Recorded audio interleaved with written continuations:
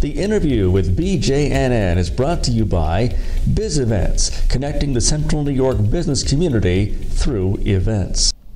I'm Marnie Nesher, President of the Business Journal News Network, and I'd like to welcome Dave Nunning, Chairman and CEO of VIP Structures.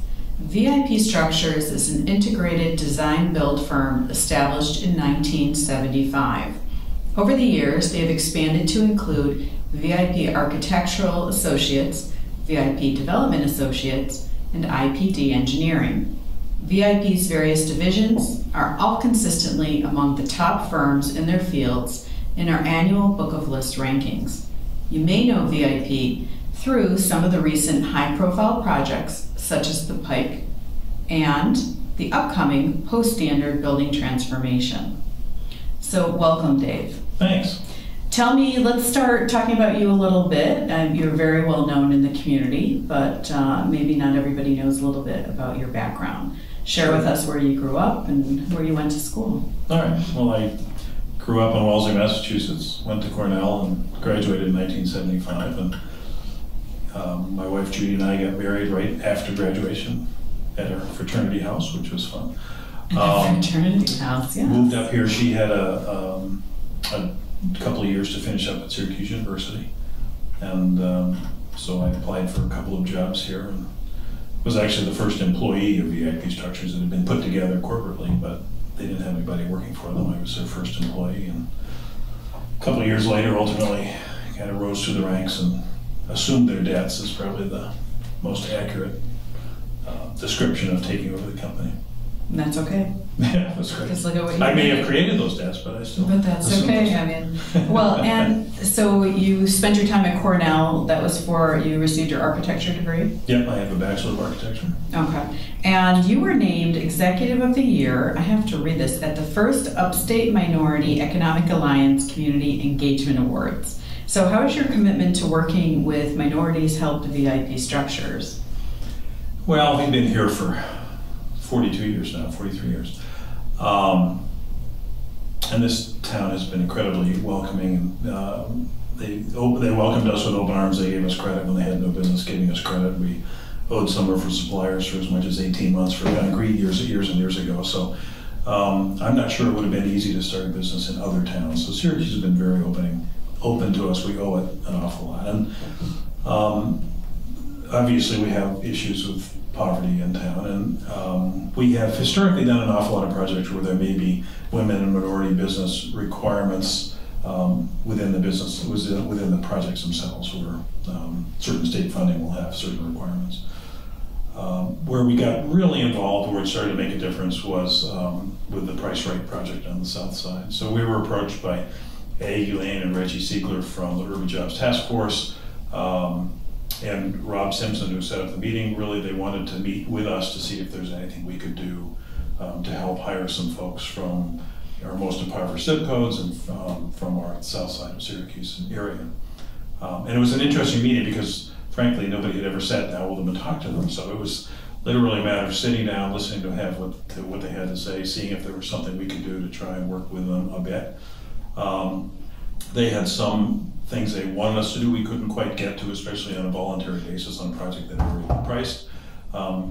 But we came to a meeting of the minds and came up with a voluntary proposal to try and hire us. Our target was 30 people. 30% of the folks on the jobs would be from the impoverished zip codes and from the south side and minority employees. And so rather than going through the conventional route of hiring minority contractors or women-owned businesses, we really felt that boots on the ground, people from the neighborhood working at the job, were really a much better tactic for what we're looking to do. So and they were more invested, or? They were more invested. When you went by the job site, it looked like it was being built of the neighborhood, for the neighborhood, by the neighborhood. Just a whole different world. Clearly the grocery store on the south side was a huge deal to have a grocery store on the south side. It needed to be of the community. We were not of the community. We had done work with Price Right before, so we knew them, and so it was a natural for us to do the project. So we went to our subcontractors, and again, we had already been awarded the project, and they had already been awarded, our subs had also been awarded the project before, and asked them if they could do their best to hire as many people from the local area and minorities as possible. And most of our subcontractors, with very few sections, everybody really jumped through hoops to see what they could do. We had a union electrician who I think had the only 2 or 3 minorities in the union that the union would allow him to use on the job. So he really went out of his way to do that. We had a terrific plumbing subcontractor who is a minority, who hires 100% minorities, who worked on the job. So with the help of Reggie Siegler, who really worked for Syracuse Housing Authority, and Ricky Brown certainly helped, but and Eddie Lane helped us really in sourcing people to work for the project, sourcing subcontractors. So it was a positive experience. It was a great experience. It was really a matter of making it front of mind. It was a matter of thinking about it. It wasn't, it took some more time, didn't necessarily cost anymore. It was just a matter of trying to figure it out. So UMEA, we got to know a number of minority contractors, a number of people in the minority community working on that, and UMEA chose to award us the Executive of the Year award. So we think it's deserved. UMEA, that's what I should have said in the beginning, because that's a mouthful. Well, it's great. I heard it was a great event and had a great, wonderful attendance. I think it'll be every year, so you have to come next year. Yeah, absolutely. Well, so can you explain what makes some of those projects economically feasible? And could they happen with the pilot agreements and other tax arrangements that we typically see? It's an interesting thing, because every time somebody applies for a pilot or help from SIDA or help from sales tax, it always hits the newspaper as all that they're being given as a giveaway. So it's always an interesting discussion. I think that what people need to understand is if you take a property, and maybe the post standard is a good look in round numbers, purchase the building for about $4 million. So it's being taxed, unfortunately it's being taxed about $6 million. Hopefully they'll fix that soon. But it is whatever the basic taxes are right now on the property. Yeah, that's what it's worth unimproved. So a developer comes in and he's going to put a whole bunch of money into the building. Say they're going to put $20 or $30 million into the building of their own money to take it from a $4 million base or $4 million value to maybe a $25 million or a $30 million value. And it's the developer's money, bank's money, investors' money to make that all happen. When you go to SIDA, for instance, when we're talking about the city, you can be induced under the IDA inducement, which gives you a couple of things. It allows you to have your mortgage recording fee waived, so that it's about a 1% fee normally to record a mortgage on a property, but it costs you about a 1% SIDA fee to do that. So those two really wash out. Although I have heard people talk about having been, given this free, waiving the cost of the mortgage recording fee, forgetting that it costs you the same amount to get the SIDA fee. The bigger issue on the actual construction of it is that you can get the sales tax waived on the building of the project. So sales tax at an 8% rate in the county is worth about 2%, 2.25% of the total project. So on a $20 million project, for instance, sales tax could be worth as much as $500,000, if my math is right, for putting the project together. So there is a savings on sales tax. Just bear in mind that you had a $4 million piece of property that was unoccupied. The contractor is putting in $20 million.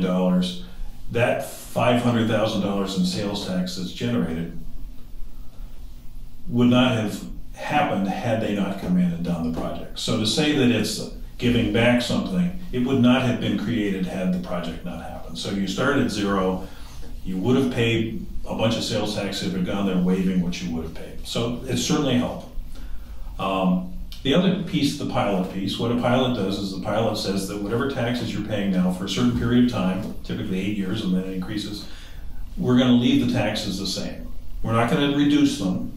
You're going to pay the same taxes you're paying now, other than when the tax rate goes up, you actually go up a little bit. But essentially you're paying the same taxes now for 8 years, at which point they'll start to go up and they'll eventually catch up. If you have a $25 million value, eventually your $4 million project will be taxed at $25 million. So all it is it's a deferral of that increase in property taxes. Okay. And it typically helps a developer because the first few years of a project are by far the most difficult to get off the ground. Riskiest. The city is not giving up taxes they're getting now. They are just saying, we will slow down our collection of new taxes on your new value, which you created with your new dollars, for a period of time until it catches up. So again, it's tough when you phrase things like sales tax as a giveaway. The taxes wouldn't have existed had you not done the project. and you talk about the savings that a pilot gives you in taxable rate as being a giveaway when it wouldn't have existed had you not done the project, but that's kind of the political climate we're in. Right. Yes, there are some, I will certainly say that 3 vending machines does not constitute a commercial portion of a building if you've been following the recent news. And so there's, laws unfortunately have bad actors that try and get away with things, but that's life. So we're hearing from business people that downtown Syracuse is running out of old buildings to repurpose. Are you seeing that? Well, I think there's still some stock. The bigger question is the big advantage of old buildings is that historic tax credits have really given a kickstart to downtown Syracuse. There are historic tax credits available on designated buildings that can cover as much as 25% of the cost of a renovation. So if you can get 75% of the way there with private funds, they can get you to the top with the tax credits. And those are very much in question as to how much longer they're going to go. We didn't know until November of last year whether they were going to be available for this coming year. It's still unclear how much New York State's going to have those. So they've been a significant help in getting things going. By the same token, a lot of buildings have been bought up by out-of-towners that, it's easy to look at Syracuse and see a building that's selling for $20 or $30 a square foot and say, how can I fail? If I could buy a building for $20 or $30 in New York City, I'd be a millionaire. Well, let me tell you the ways you can fail in Syracuse. But so yes, people are buying them up. The prices, we're seeing prices as high as maybe $80 a square foot on an unimproved historic building. As an example, we bought the Post Standard for $13 a square foot. We bought the Pike Block for under $10 a square foot. That's where prices really need to be to make it work. So although people are buying them and the stock is starting to disappear a little bit, there's still some left. We have great character here. We have great buildings to fill in. Your building's great. Yeah, it's pretty interesting. So there's still more out there. I think there's more out there. The concern is, buying them at a fair cost. Right. I think some of the early purchasers that thought they were going to make a killing are realizing what it costs to build buildings. So they'll recycle over time. So let's change the topic a little bit. Mm-hmm. Let's talk about family. I understand you are a family-owned business. You have 2 of your daughters, Meg and Kate, working in the business. Can you share with us what their roles are currently? Sure. So, and I'm going to get the times wrong, but Kate came to work for us 6 or 7 years ago. She went to graduated from Syracuse University with her architectural degree. She's a licensed architect. She, as of 3 years ago, has been the owner of the majority of the interest in our architectural firm. So it is a woman-owned business on the architectural side. So she's president of architecture. Meg Tidd is our chief marketing officer. Meg came to us 3 years ago and has really built up our marketing department to where it's super solid. She's doing a great job. And the 2 of them will, within a year or 2, be co-CEOs as I step toward chairman and out of my CEO position. So before I asked that was one of my questions. Was that always the plan for Meg and Kate to come into the business? No, not at all. I started, when I started in 1975, I was a kid with no other assets. Frankly, I'd never had a real job other than summer jobs. So, but it was something I enjoyed doing, something I wanted to do. I had no inkling until as at least 10 years ago that anybody had any interest in coming. And frankly, that was never the plan. It was always a business I wanted to run. I have partners in it that I've taken it over time, and I've enjoyed it. So it was never intended to be a family business. And it was a surprise when initially Kate and then also Meg wanted to be a part of it. So it's been interesting. I'm sure it's very interesting having 2 daughters in the business. It's great. So you have said that there is some kind of succession plan in the works. Yes. Or it's going to be created. Well, we're working through, what should the business look like, what should the actual corporate model look like when we're done with it. We are both professional firms, architecture, engineering, and non-professional firms on construction development, so there's some limitations as to who can own what and all that, and how that all works out. But no, we're working our way through that. And we also have a total senior leadership team of 9 people, and other than the 3 of us, there's 6 others who are all enormously capable, who will stay with the business, I'm sure, all the way through. So I rely on lots of very, very smart people. Well, that's a great leader, right? Well, yeah, we're a lucky leader. Well, so any piece of advice to other family businesses out there, regardless of the industry in which they're in, as you continue with this succession process? I think we spent a lot of time very early on with some outside counselor help. I mean, how do you see your sister as other than the 6-year-old that was pulling her hair? How do you deal with the fact that you're in business together and you're also siblings? How do I deal with them as super capable young women running their portions of the business, not as daughters?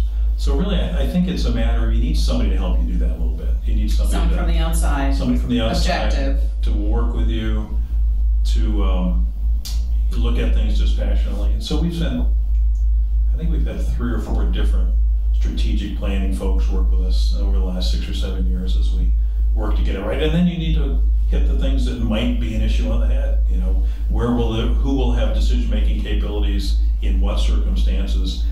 To the extent you can, before they're vested, how do you try and resolve the issues that could really become big issues when earnings are involved and all that other stuff? So preparation. The more you can do. And retesting and having outsiders help us. And we'll still get it, partly wrong, as everybody does. Yeah, right. And talk. The 2 of them have coffee they get together specifically out of the office for an hour every week just to go. That's really important. So. That's great. And thank you for sharing that. Not everybody likes to talk about family businesses, the succession of it and what's happening behind the scenes. So I think people will feel a little bit more comfortable when they start the process. And actually, I think that's all the time we have for today. Thanks to Dave Nutting for joining us. And keep an eye out at our website, cnybj.com, for more updates on our upcoming videos. Thank you.